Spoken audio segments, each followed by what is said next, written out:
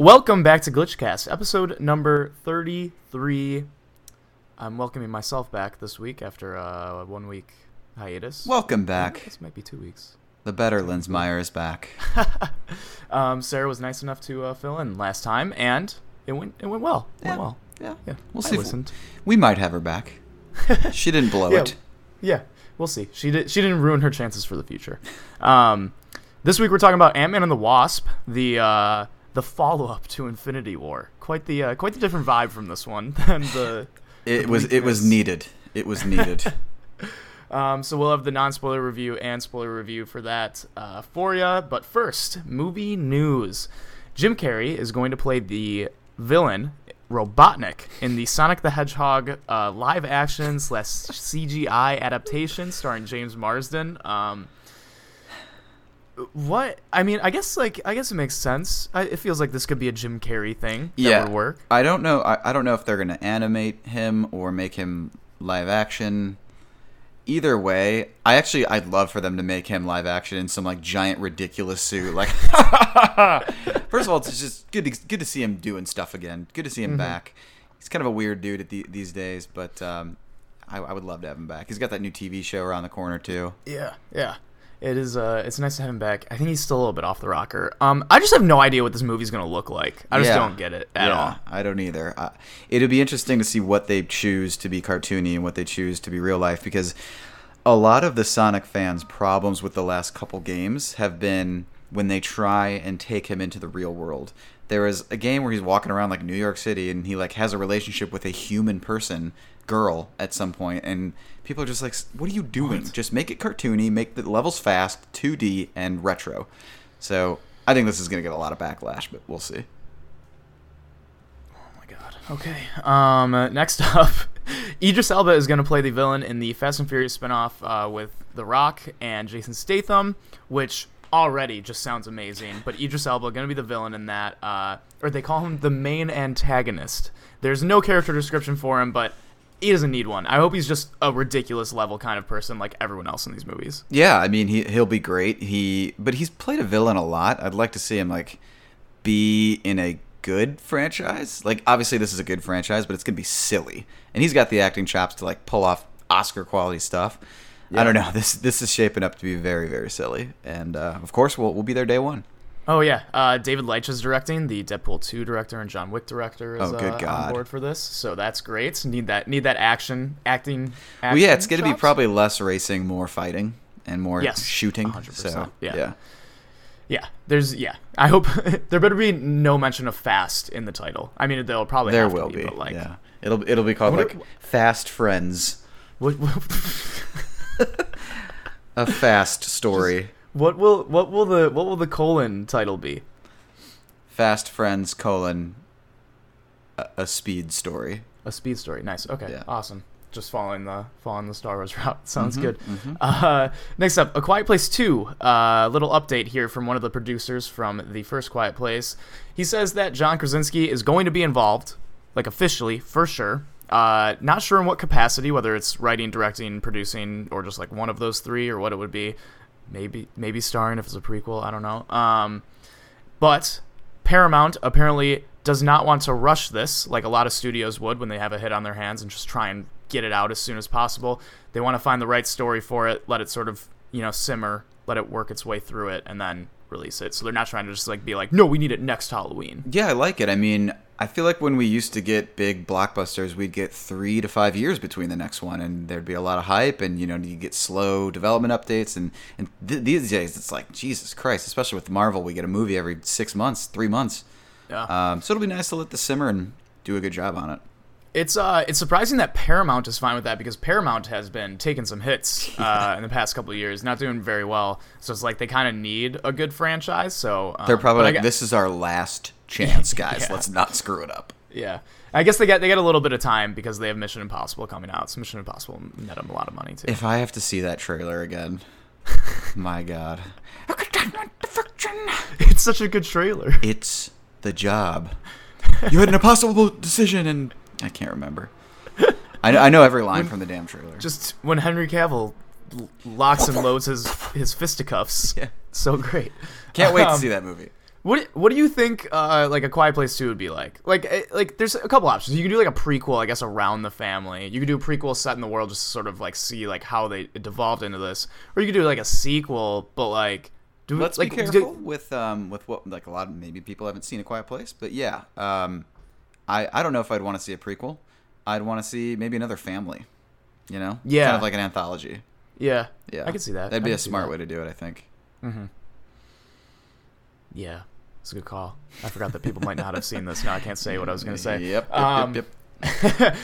Next up, Miles Teller has joined Top Gun: Maverick, the Top Gun sequel, you know, that everyone was clamoring for here 30 years later. Mm-hmm. Tom Cruise is on board to, retain his role, and Miles Teller is going to play Goose's son. Oh. I feel like he's like a good, cocky dude, and like he could fit well into this universe. I think that's good. That's good casting. Yeah. He is got to be like, I think just based on what you see on like social media and like tabloids and from this one interview that he had a few years ago, he just seems like the douchiest person in the world. Oh yeah, he plays kind of a douchey guy in a lot of roles. Yeah. So perfect, spot on.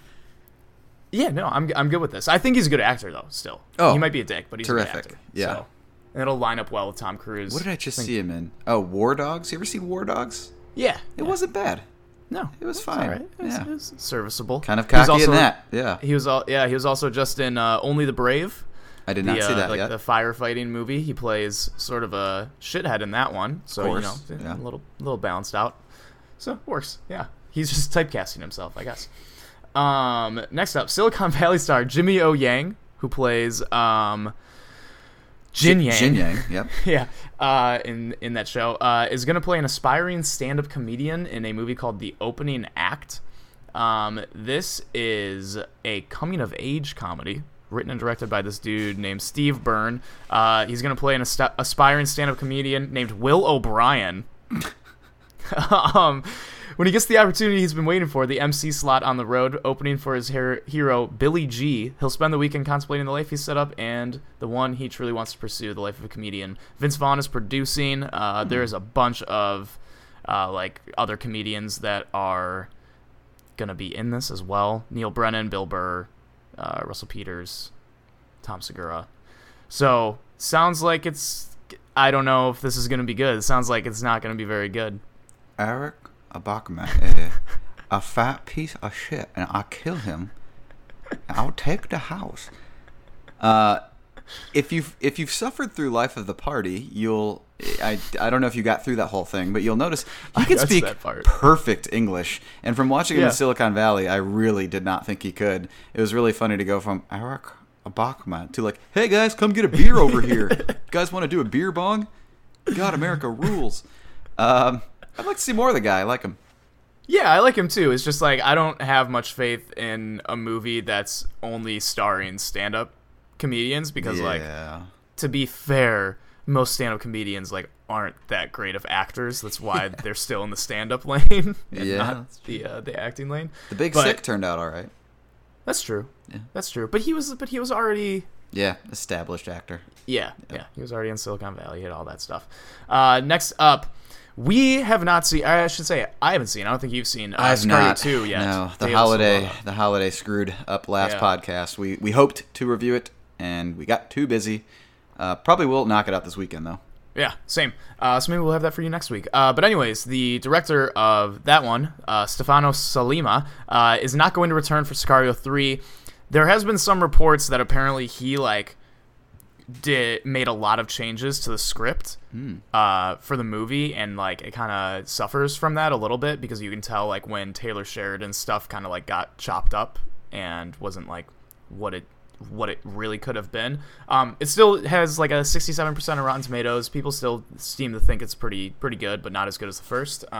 So this is kind of good. I would like to just see them bring Taylor Sheridan on to direct Sicario 3. I mean, he directed Wind River. It was great, and he's written all these other great movies. He's already written the first 2, so just let him do that. That would be fantastic. I mean, these movies have like the slow, like realistic style of action. Like it's not a Michael Bay blockbuster, and Taylor Sheridan does that really well. So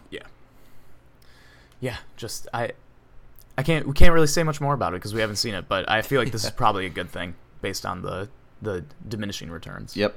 I've heard it's not as good as the first one, but still pretty damn good. Yeah. Next up, Matt Damon is going to star as the fugitive billionaire commodities trader in a movie called The King of Oil with John Krasinski producing. So he's going to play Mark Rich, which is just a great name for a little guy bit on the nose. Hello, my name's uh, Alex Money. that clearly did some sort of shady stuff. Oh, here we go. Rich had been indicted in 1983 on 65 criminal counts, including tax evasion.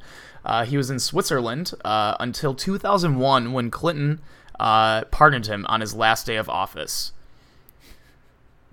Interesting. So Matt Damon's going to do that. Krasinski directing or producing. They had both teamed up to produce Manchester by the Sea. That's a good one. So that's good. Krasinski produced that? Yeah, apparently. I mean, this sounds interesting. Matt Damon needs a hit. He's been not doing well. The last thing he did was The Martian. That was like well, I guess downsizing, but like the last memorable thing he did. Yeah. And that was years ago. Yeah. I mean, he was in two stinkers last year. He was in Downsizing. And the George Clooney directed one. Oh. I can't even remember the name of it. That's how insignificant it was.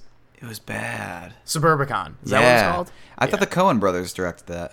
No, they had written it back in like the 80s, and Clooney like grabbed it and then like rewrote it a little bit and then directed it. Yeah, we skipped that one. We heard bad things. Yeah. Couldn't even remember the name. So, and I like Matt Damon. I would like him to be in better stuff. Yeah. We need to get him to join the MCU in a non-cameo role. I don't know. That doesn't fit. No, I don't feel like Matt Damon. I can't see Matt Damon in the MCU. I can see Matt Damon going to like the DC EU and just God. being like a weird character and then just not working. Just him and Ben hanging out, hating their lives in this terrible universe. Speaking of Ben Affleck, have you ever heard the commentary that he did for the Armageddon DVD? No. It is some of the funniest stuff you will ever hear on a commentary or just in general about an actor talking about their own movie. He just tears it apart. Really? Tears it apart. It was just like, clearly he just did not care at all what anyone thought. Because he was like tearing Michael Bay apart. He was tearing the movie apart. Was he He was drunk? just saying like the script was like just stupid as shit. He's like, why would they get oil drillers and try and teach them to become astronauts in a week as opposed to teaching astronauts to become to learn how to drill a hole in 1 week? Because He's like, Michael Bay. That make more sense? Oh man. How did you end up down that road watching that commentary? I came across listening to that. I came across like someone talking about it on Twitter a couple of years ago, and then I went on YouTube and like listened to it, but I only listened to like a quick snippet of it, and then it was like the 20th anniversary this past week of Armageddon, and so someone brought it up and was talking about it again, and there's like the full length video on YouTube, so I just like watched like half of it, but it is hilarious. I'll have to give it a watch and a listen. Yeah. Then last movie news story of the week: Scarlett Johansson is going to play the mob-connected massage parlor owner. What was the name?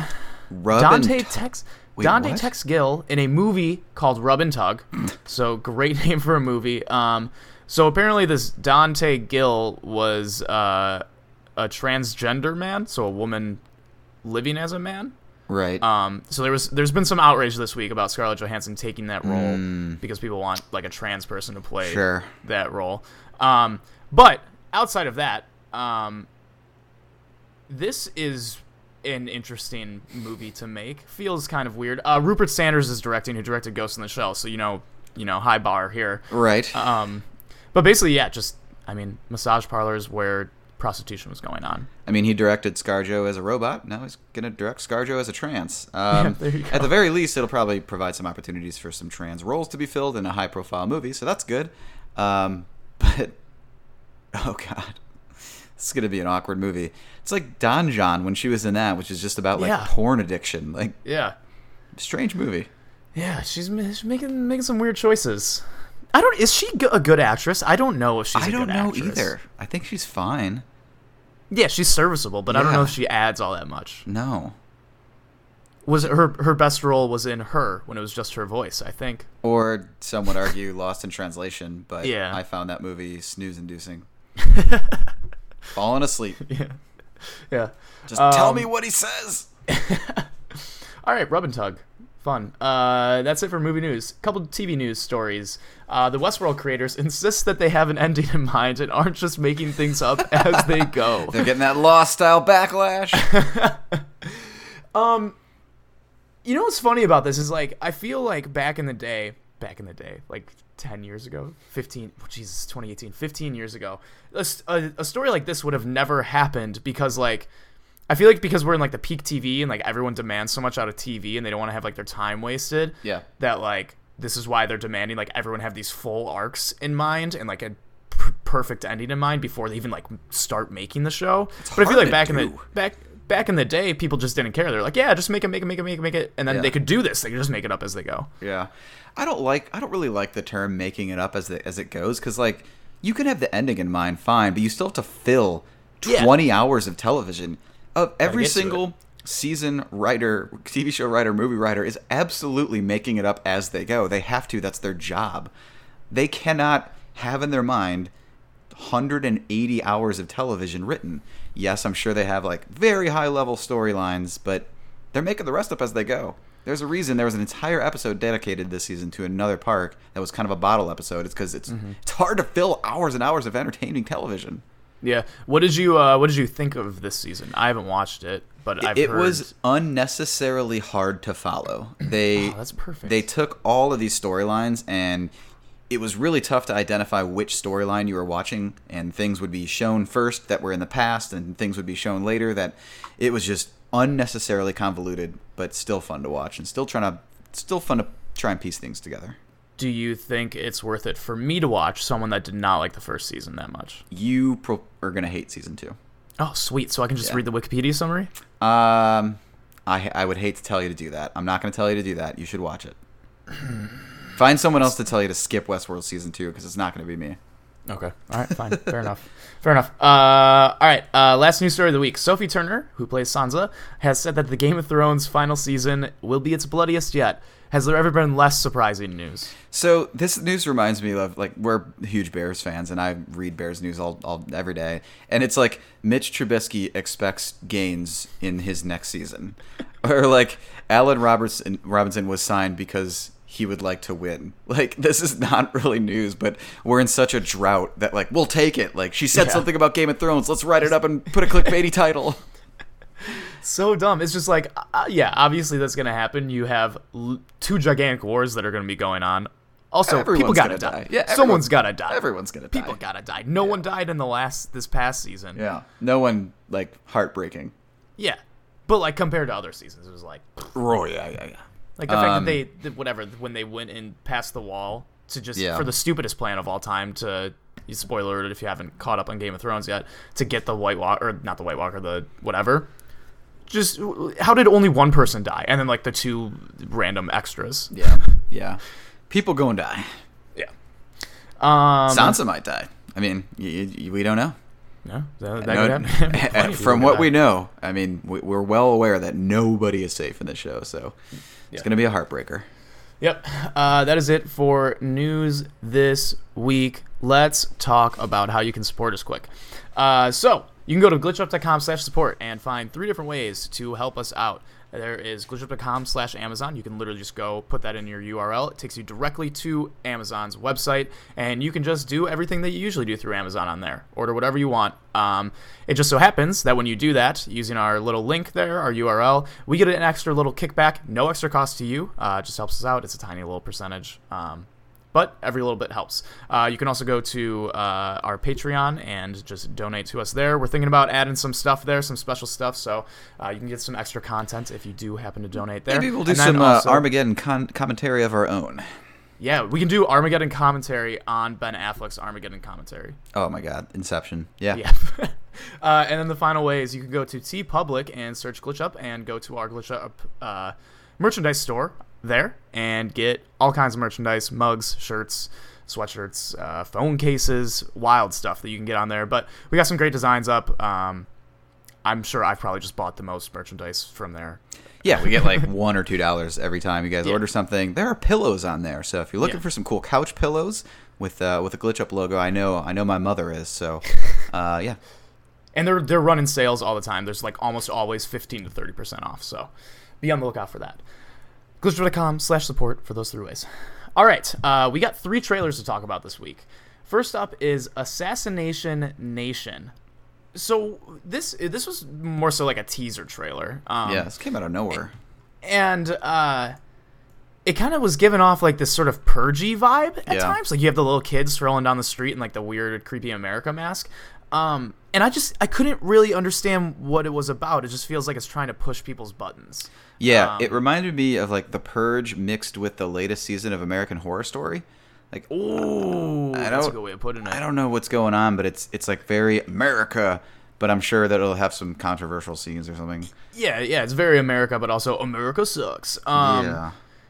This is the tagline here, or the synopsis. When an anonymous hacker exposes the secrets of the residents of Salem, Massachusetts, 4 high school girls are out for revenge. Okay. Directed by Sam Levinson, who is the son of Barry Levinson, who's a famous director, and starring Bella Thorne, gross, Bill Skarsgård, so Pennywise, Suki Waterhouse, who is in like The Bad Batch with Jim Carrey and Jason Momoa. Judd Apatow's daughter is in this. Joel McHale is in this. This is like, it feels very, very small budget, but it's rocking a 77% on Rotten Tomatoes. So it's trying to get that Purge money. I mean, if you think about it, there's no other movie like The Purge right now besides the 9 Purgers that have come out. So speaking of which, one just came out. Yeah. Definitely don't want to see that, but I haven't seen any of them, honestly. They all look so dumb. You gotta watch at least like 2 of them. Just watch 2 of them. 1 and 2? I have a feeling this one is going to be the worst one. But yeah, I think 1 and 2 would work. I don't even remember what the 3rd one was about, to be honest. Okay. Next up is Beautiful Boy. So this is starring Timothée Chalamet, who you may know from Lady Bird and Call Me By Your Name, and then Steve Carell, who you may know from Dan in Real Life. And this is about... Yeah, that's where you might know him from. Yep, and so this is about 2 real-life guys, David Sheff and Nick Sheff. David Sheff is the dad, and they both wrote these apparently really like heart-wrenching, deep memoirs, best-selling memoirs, because the son, Nick, got like addicted to drugs and heroin, and is sort of about like the trials and tribulations that they went through and that whole thing. I'm assuming that the son survived his addiction because he wrote a memoir, but also I don't really know, and that could be the heartbreaking part. But it looks Oscar baity. It looks just sort of like it's just gonna like hit you to your core. But it feels a little bit all over the place in the trailer. Yeah, I thought it was a really bad trailer. I didn't know. Yeah. I was like, I don't know what the hell that's about, but it looks like I'm gonna cry, and I'm gonna see it all Academy Award season. Yeah. Apparently, this is from random like screening kind of stuff. So take it as you will. But apparently, Amazon, who produced it, is not like super thrilled about how it turned out, and so they're like trying to like re-edit it and recut it to make it like fit a little bit better, because apparently it was like a little bit of a mess. Speaking of editing, it did feel weird. That first scene that they show when they're like sitting in the booth, it's like a whole scene of the movie. It's like a whole minute scene of a movie. Yeah, but it was like they cut out like a lot of like the filler stuff that makes you actually care about the conversation that they're having, and instead just left all the stuff that was like high intensity emotions. Yeah, it was like it's basically you cut into the climax of a family fight, with no context. Like terrible trailer, but I'm sure it'll be good. Yeah, it's rocking a 70% on Rotten Tomatoes, but also that could entirely change because they're recutting it, apparently. Yeah. Reportedly. It's directed by this dude named Felix van Groningen, who's a Belgian film director and known for... he was nominated for Best Foreign Language Film at the 86th Academy Awards, so good for him. Oh, go Felix. All right, and then last up is the full trailer, the first full trailer for The Predator. So I thought this was a better trailer, but I also was like, low bar to pass. They're just gonna put a bigger predator that's gonna hunt the predators. It's just gotta be a bigger thing. Yep. Predators are already cool and scary. It's just like it's the same thing Jurassic Park's doing now, where every movie is the same, newly better, scarier, bigger, fiercer genetic dinosaur. The thing is like, yeah, but like where are they gonna go with a new Predator story? I liked what they did in the Predators movie, where they went to like the actual home planet of the Predators and were like trapped there. That was cool. That was actually not a bad movie.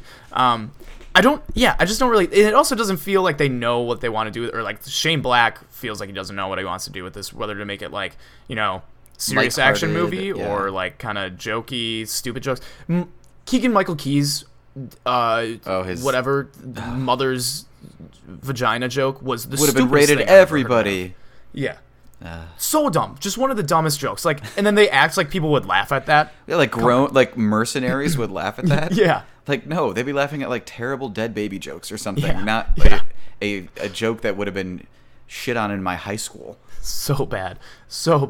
I was rewatching The Office last night, and I got to the episode where Michael wants to get like a dirty joke to like impress Todd Packer. So he goes down to like the warehouse guys to like tell them to like get like a good joke from them, and then they just start ripping it apart. It was like everything that they were saying in that was way funnier and like way like dirtier or worse than like this joke was. It's just such a dumb joke to write. I don't get it. I mean, and from such a funny person. The Predator looks cool, but I don't want a bigger, uglier Predator to hunt him, and for it to turn into that, and like humans to team up with it in the end or something. Like, I challenge them to do something better than that. Yeah. All right, that is it for trailers this week. Time for Ant-Man review.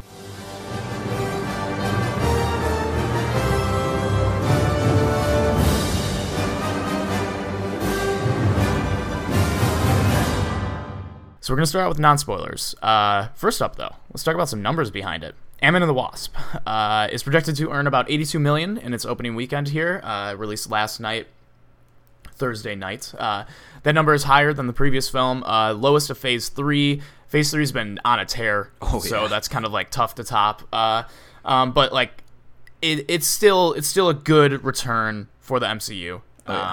Break-even point is going to be between 320 and 340 million worldwide, which it's easily going to pass. It should double that, I would assume. It's at 86% on Rotten Tomatoes for critics, and then 80% audience. Pretty good. Critics' consensus: a lighter, brighter superhero movie powered by the effortless charisma of Paul Rudd and Evangeline Lilly. Ant-Man and the Wasp offers a much-needed MCU palate cleanser. I feel like I read that before I tweeted that exact quote pretty much last night, but it was just out of my mind. I was like, I feel better after Infinity War. It's a pretty good, accurate description of like what this movie is. So non-spoilers. What did you think about this movie? I mean, the summary is spot on. Just saying the effortless charisma of Paul Rudd, like, it's so true. Like, he's just so good, and he like doesn't even look like he's trying. I really liked Evangeline Lilly, the whole cast, even the daughter, down to the kid actor, was really, really good in this movie. Supporting cast, Michael Pena, who plays Luis, I think. Hysterical. That crew, who usually like stupid little side characters like that, could become grating or annoying. Used sparingly, they were great. Yeah, I thought it was really fun. Yeah, it was. It was fun, and I think entertaining. But it also, I think it left a little bit to be desired. I didn't think it was quite as funny as it seemed to think it was. There were some like gut busting scenes that got me and certain things, but then some other stuff either just felt like it went on too long, or that they just like did not know how to write a good enough joke for the situation. But like that consensus thing said, like Paul Rudd is just so good in this that it almost doesn't matter. Evangeline Lilly is great. I kind of wish she had more to do. Yeah, she was a lot better than movie one. Their chemistry, I felt, was really solid. Yeah. I was really disappointed in Michael Douglas, to be honest. It felt like he was not trying. He was just a crotchety dick. Just not like doing anything. And then, supporting cast, great. I actually am glad that they built on that, because I think Michael Pena's stuff in the first movie was like the best part of the movie, and them building on that was even better. Just letting him just talk his mouth off is so funny. Even the other two, like T.I. adds nothing, but the other dude, that Russian was dude. hilarious. Yeah, he has a pretty funny joke at one point, and it could have easily been ran into the ground, but they only play it like one more time, and it's pretty funny. Yep. I think visually, Peyton Reed did a good job. He had his own movie from start to finish here. It kind of looked goofy in certain parts where certain insects are trying to interact with real life people, and it's just like, this is like some Honey, I Shrunk the Kids looking ant style. But I thought the action was really good in the fight scenes, and I'm a sucker for a good car chase with some motorcycles, and this movie had one of those too. So didn't really leave too much to be desired. I mean, you go from Infinity War to this. There's no massive final battle or anything, but action all around. Thought the fights were pretty good. Yeah, no, I would say, the action looked great. They did do a little bit more of interesting stuff with the shrinking and the growing sizes. Say that again. Especially in the car chase. The car chase scenes were fantastic. Terrific, yeah. I think like the hand-to-hand sort of just like punching and kicking each other's stuff worked out pretty well. Which it could have been hard to do. It could have been easy to mess up because you've got a villain that's just warping through people. And then people shrinking after they kick someone or while they're kicking shrink someone. Shrink big. It was really cool to watch that. Yeah. I do just wish there was like a little bit more of like and I know this is like a common knock on the MCU, but I wish there was like a little bit more visual flair from the director. Yeah. Just give me something. Yeah. Give me a little bit of something. Something that doesn't look like any director could have done this. Yes. Yeah. Pretty much. It did feel like some of the Edgar Wright stuff, it kind of hurt that it was missing, but it also felt good, like you said, that it was sort of just like one cohesive thing, as opposed to like when you could tell that it was clearly an Edgar Wright thing versus a Peyton Reed thing. No super quick cuts in succession in this one. Yep. What did you think about the villain? Or the two villains? Walter Goggins is here. You saw him in the trailer, and he's always got that punchable face and hateable character. So he was Walter Goggins. I mean, Walton, Wally. Yeah. Come on.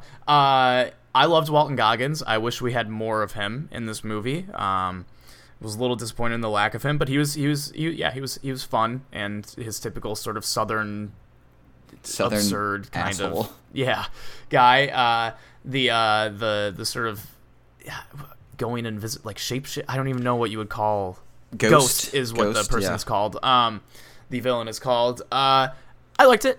I liked her. It's like the implications and the stakes were super low. Yep. Like which her, is nice. We'll talk about why she's a bad person soon, but there wasn't, the world wasn't at stake here. Half the universe wasn't at stake here, which was fine. Just a nice little breather.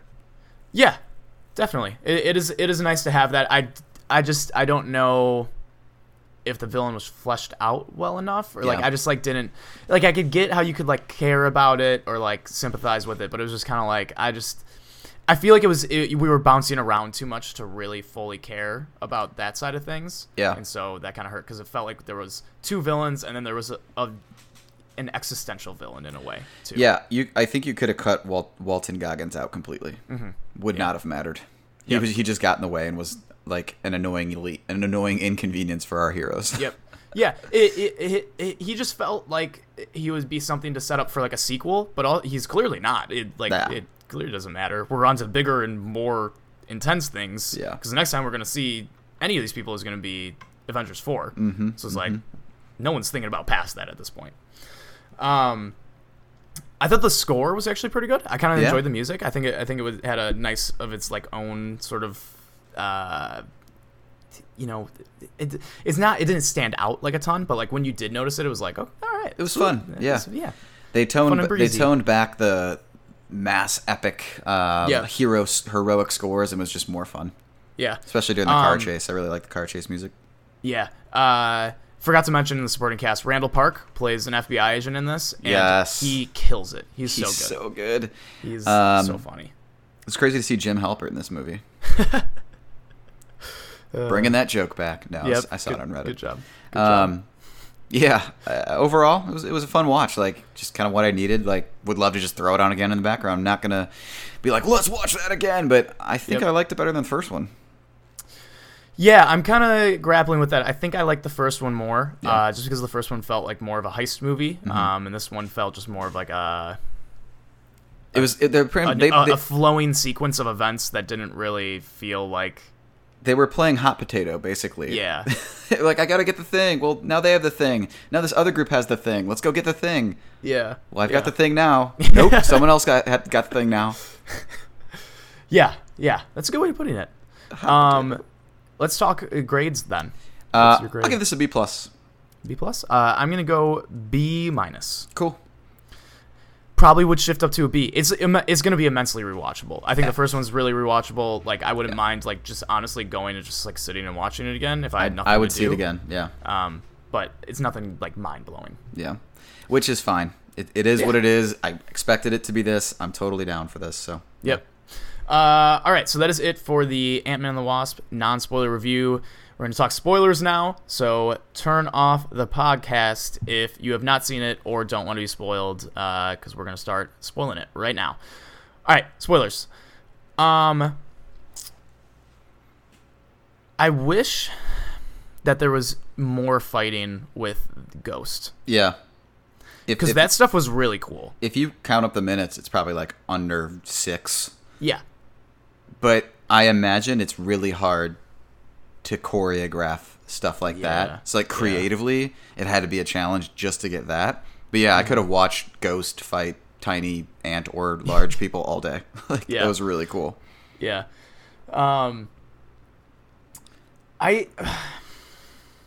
I do really wish there was more Walton Goggins. Like, he wasn't necessary, but he was so good. I just wish there was more of him. Well, yeah, it's either commit or don't. Like, don't just have him be an annoying guy that shows up every 20 minutes that I had forgotten about. Yeah. The Truth Serum guy. Oh, God. That dude was a terrible actor. Yeah, how did he get in this movie? So, like, weird looking. Also weird looking, yeah. It's no Truth Serum. I mean, that was his only line. Yeah. I was surprised when he talked, because usually, like, if it's someone like that, it's like they don't have to talk, they're not going to let him talk, because then they have to pay him way more. Yeah. But then he got, like, 2 lines, and it's like, why? He sucks. The Truth Serum scenes, while we're on that note, just hilarious. Oh, yeah. Basically, all my spoiler notes that I wrote down are just funny shit. Yeah, the first one was, I was dying when they just kept saying it was Truth Serum, and they were getting mad that it wasn't Truth Serum. That was so good. And then it was also nice to finally have Luis do, like, the long-winded, like, flashback talking over scene. They do those so well. I don't know how they do it so well. And the way that the actors portray his voice perfectly and his movements. Yeah.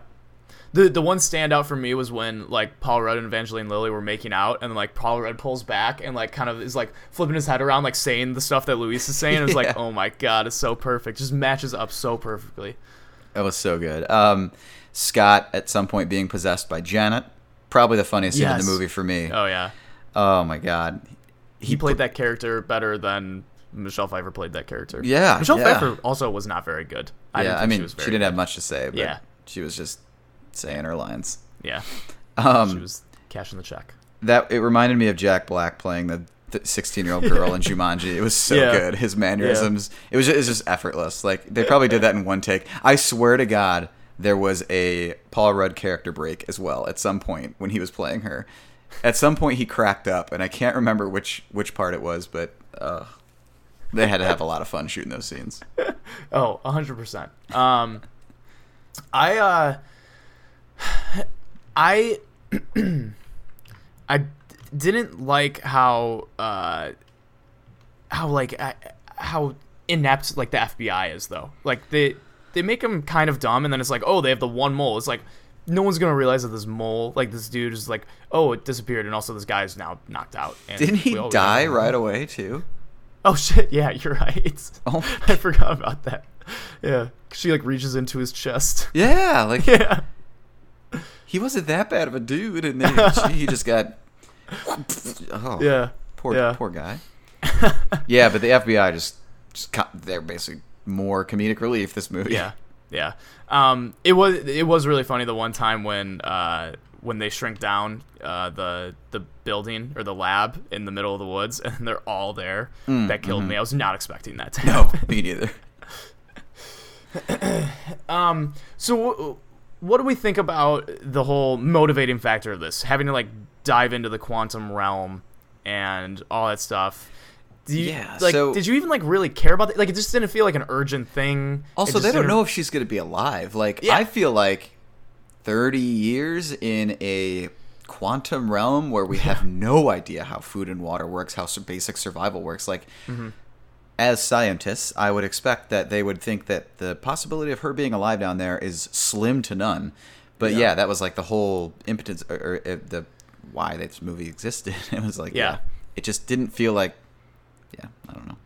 Yeah, no, and then it was like they had been like working on trying to do that ever since whatever he said he might have seen her, and it's like, okay, he was probably just hallucinating and imagining just a bee in front of him when he was down there, and then it was whatever, he had like his dream, and they were like, oh, it's got to be real, got to do that, and I get it. All right, it's a fantasy movie. Yeah, like you got to suspend some disbelief there, but also they got to be logical. So we have that being kind of weak as far as the main plot of the movie, wanting to extract a potentially live or dead Michelle Pfeiffer.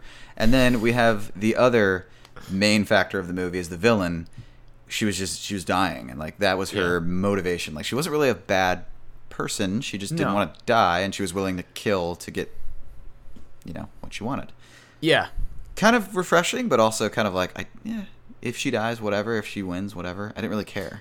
Yeah, they didn't build you up to really care about her all that much. And they kind of like started like they were going to when like she first steals it and then she gets back to her house or whatever, and then she is like just, you can tell that she's like dead tired and like is not happy about what's going on, and then she whatever goes to sleep in her weird chamber. And you kind of feel like they're trying to build you up to like kind of have some sympathy for her.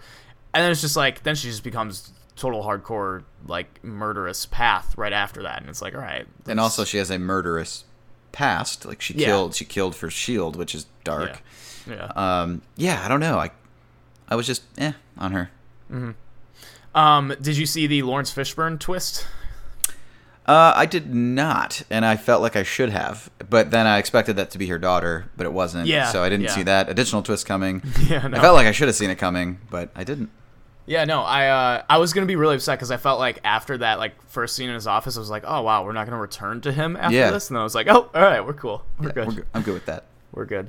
And I also didn't understand when they were doing the flashback sequence for Ghost that her dad wasn't supposed to be him. I still didn't realize that. Yeah, me neither. I was like, wait, that's a white, dorky like, Russian white dude. Like, what is this? Why do they make Lawrence Fishburne like that? And then they show like Lawrence Fishburne as Shaft in like his flashback scene. First of all, the de-aging CG looked amazing. Yeah. That was the best de-aging CG I'd ever seen. Like, compare that to Tron. Do you remember how bad that was? Oh my god, yeah, Tron was brutal. They looked incredible. I mean, you look at Carrie Fisher in Rogue One, that looked god-awful. Yeah. This looked really good in my opinion. But yeah, him as Shaft. And yeah, that whole scene I was like, wait, why does she keep running back to this fat, bald, white dude? That's not her dad. Oh, it is her dad. Okay, got it. Yeah, I was really confused by that. I also don't understand the whole quantum realm, and like I didn't like all the scientific talk, how they're just like do you guys just put quantum in front of everything? Yeah, and like I get that. This like just like their little like riff on how like in every movie everyone's like, oh, can you put that in English for me? When someone doesn't understand. But it was like at times it was like, okay, we get it. How about you just like say it in normal terms so like the audience can understand? Yeah, it's just like we need to go get the flux capacitor. We need to get the shifting like melter. Go get the atomizer beam. Yeah. I was confused by did Paul Rudd in the first movie, did he go as like deep as they went at the end, that Michael Douglas went at the end, like where she was, or was he, because like I was really confused about the levels of this shit. He went as deep as Michelle Pfeiffer did when she was de-arming the atom bomb. Like she went subatomic to pass through material and then briefly came back, but then I guess you're lost in that forever once you do that. Okay. And you just go deeper and deeper. Okay. Very tough to understand that as a non-comic book reader, as we both are. Yeah. But that's tough. Like, we're talking quantum physics here, and nobody understands that shit. Yeah. No, not at all. Not at all. Yeah, that was confusing as hell. Yeah, like, what are the rules? Yeah. It suffered from what are the rules? I don't know what's going on here. Yeah. Let's talk funniest like scenes and lines. What did you what were your like funniest stuff going on? I got a couple more written down here. He goes, "Well, Scott, we think when you were down there you might have entangled with Janet." No, Hank, I wouldn't do that. I respect you too much. that got a laugh. The Stan Lee cameo was pretty good. The 60s were great, but I am sure paying for it now. I'm over the Stan Lee cameos. They got to do it. I know. Enjoy them while you can. He's in bad shape, Austin. I know. He's also, there's like a elder abuse lawsuit going on with him too. Apparently, like his family's like taking advantage of him. I was like, so I feel kind of bad for not caring about it. Trying to like steal his house and money and stuff. Yeah. bad. Might be the funniest 5 minutes in the movie when Scott gets shrunken into little kid size and was running around the school. when he starts running after he comes out of the closet, I was dying. With like the baggy sweatshirt, and him running down the stairs all slow and not being able to get into the car. Yeah. That was another thing that sucked, is then he gets in the car, and then Michael Douglas makes a couple comments, but like the comments that he makes are just like not funny because of how he delivers them. How was school, champ? Yeah. But I thought his line delivery wasn't good in the first one, where he's like, "I need you to become Ant-Man." Like, I feel like he was face-palming just reading the script and doesn't really care about this role. I don't know. I guess. Maybe. I got one more about when Wally Goggs got on the boat. He's like, how did he get on that boat? How did he even get a ticket for the boat ride so fast? I actually really like that, because there's a lot of like sequences in this movie where like someone, where either Evangeline Lilly or Paul Rudd just ends up in the car again after like flying. It's like, no windows are down. How'd you get in here? It's like, or also like they just all of a sudden are back together after clearly being super far distance apart. So that joke actually landed with me really well, because I was like, at least they're pointing out that's kind of absurd. There was a lot of exposition dumps that were like jokey in this movie, with Ray. What'd you say his name was? Raymond Park or Randall Park was explaining to the daughter why he was in trouble. It was basically just reminding the audience in like a 30-second summary, really fast spoken. Yeah, there's a lot of stuff like that, and then like how did you get a ticket so fast? It was almost like fourth wall breaking, but not really. Mm-hmm. And they're like, we can be a little jokey here, but we're not going to go Deadpool style. Yeah. I liked the scene of him, like trying to spend time without leaving the house, and just like what he does like in his normal routine. I enjoyed that. Especially the cut to him crying while reading Fault in Our Stars, and then just jamming out on his little like rock band drum set. And then bringing live like human-sized ants to recreate what he does every day. And that was really off-putting to me. It's like, is this ant really taking a bath? I know, that was so weird. Yeah. So weird. Is so ant wacky. Just sitting on the couch eating cereal, like literally playing with a remote? This is the same universe that Infinity War's in, and this does not feel right. Oh, God. And like when the ants were like backing Morpheus up against the wall, and like it's just like giant ants like really weird. I know. Yeah, that stuff was weird. The only other note I had was the girl, the daughter was really good. Where there was in the movie where she goes, "I would be your partner," and he started laughing, and she goes, "Oh, don't laugh." The entire audience was like, "Oh." It was so bad. She was really good. Oh, man. Yeah, she was pretty good. She was good. She was good. Better than most child actors, I'd say. And child actors could ruin movies for me, man. Yeah. I also liked Judy Greer and Bobby Cannavale as, the ex-wife and the stepdad. I love Bobby Cannavale in this movie, because it's like a perfect spin on like what like usually the step-parents are like. It's usually like they're evil and stuff, and he's just like so supportive, and like how he always runs in to give a hug at the very end too. He was so nice, and so was she, that for a minute there I couldn't remember. I was like, is that his sister? I can't remember. Is she going with his sister? Nope, that's his ex-wife. Got it. It's just a spin on the ex-wife doesn't hate him. Yeah.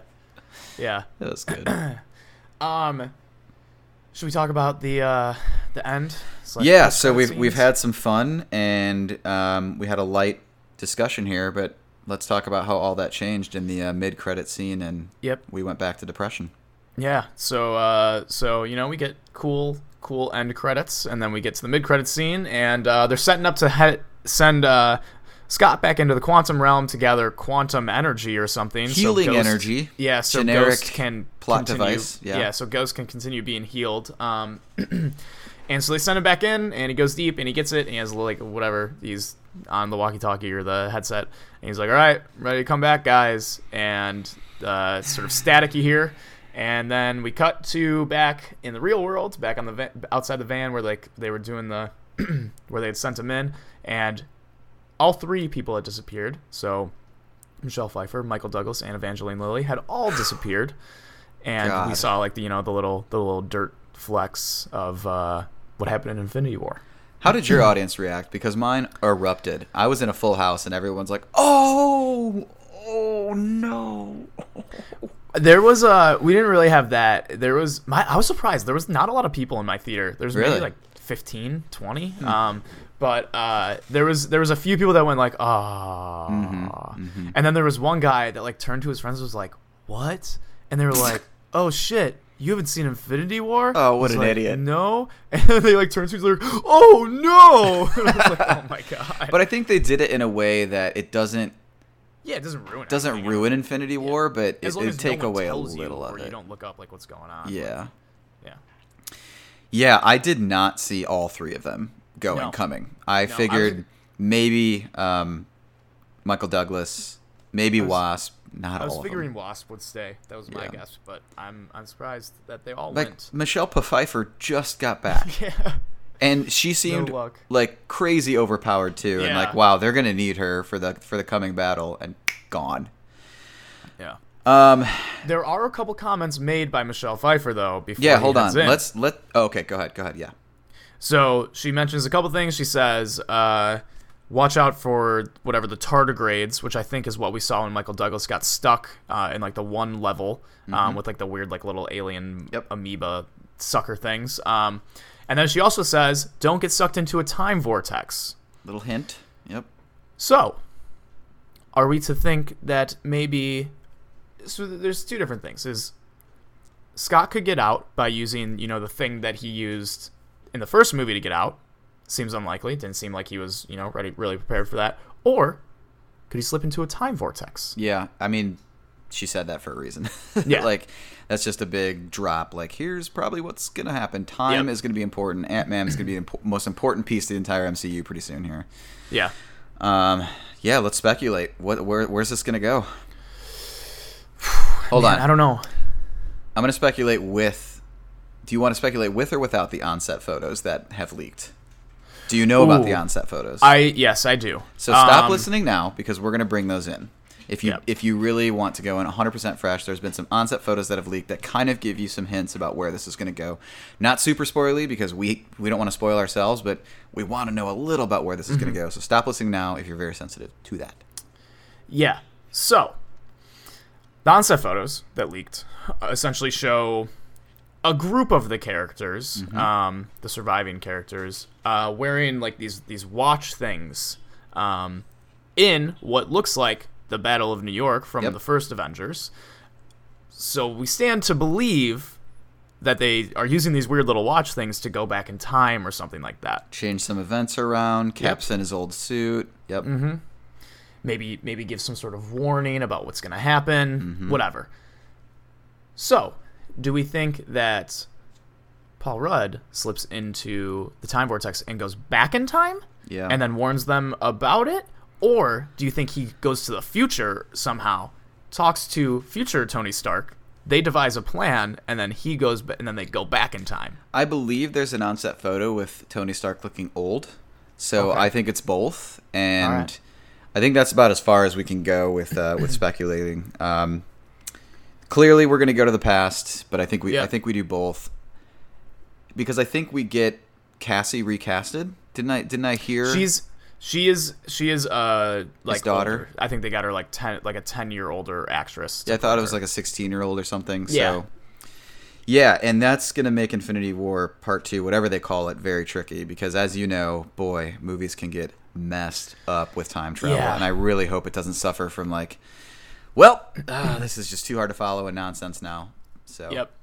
Yeah, I'm really worried about that, because if they're going back in time and they're at the first Avengers events, what are they doing there that is going to change what happens in the future? And then, like, how does that affect every other movie that has happened? I would hate for it to nullify the universe that we've come to grow and love. Like, as long as they do it where it's like a slip a hint here or there, start a small chain reaction that ends up saving this thing. Doctor Strange said this is the only way.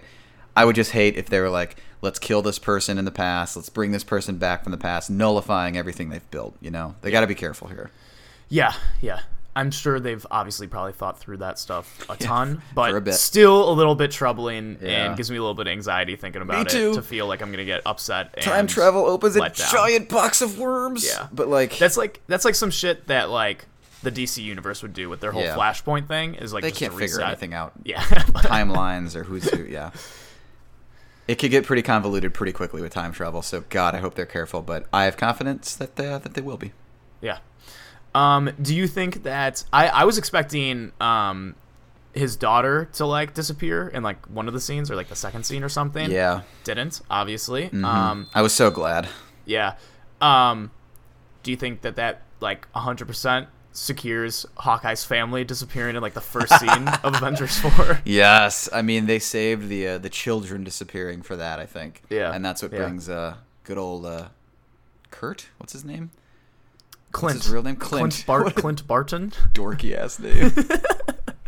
Hawkeye and Clint. Yeah, his family's toast, man. Oh yeah.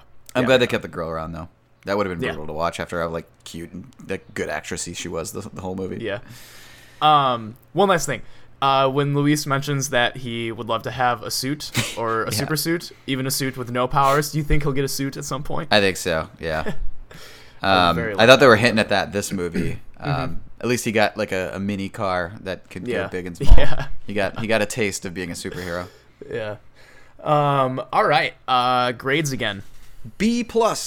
And B- from me, so a nice average of a B. Yeah. So worth your time. It's entertaining. It's fun.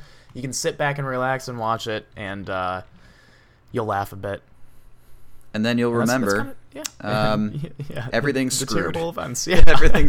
You'll remember happened. this. Yep, there you go.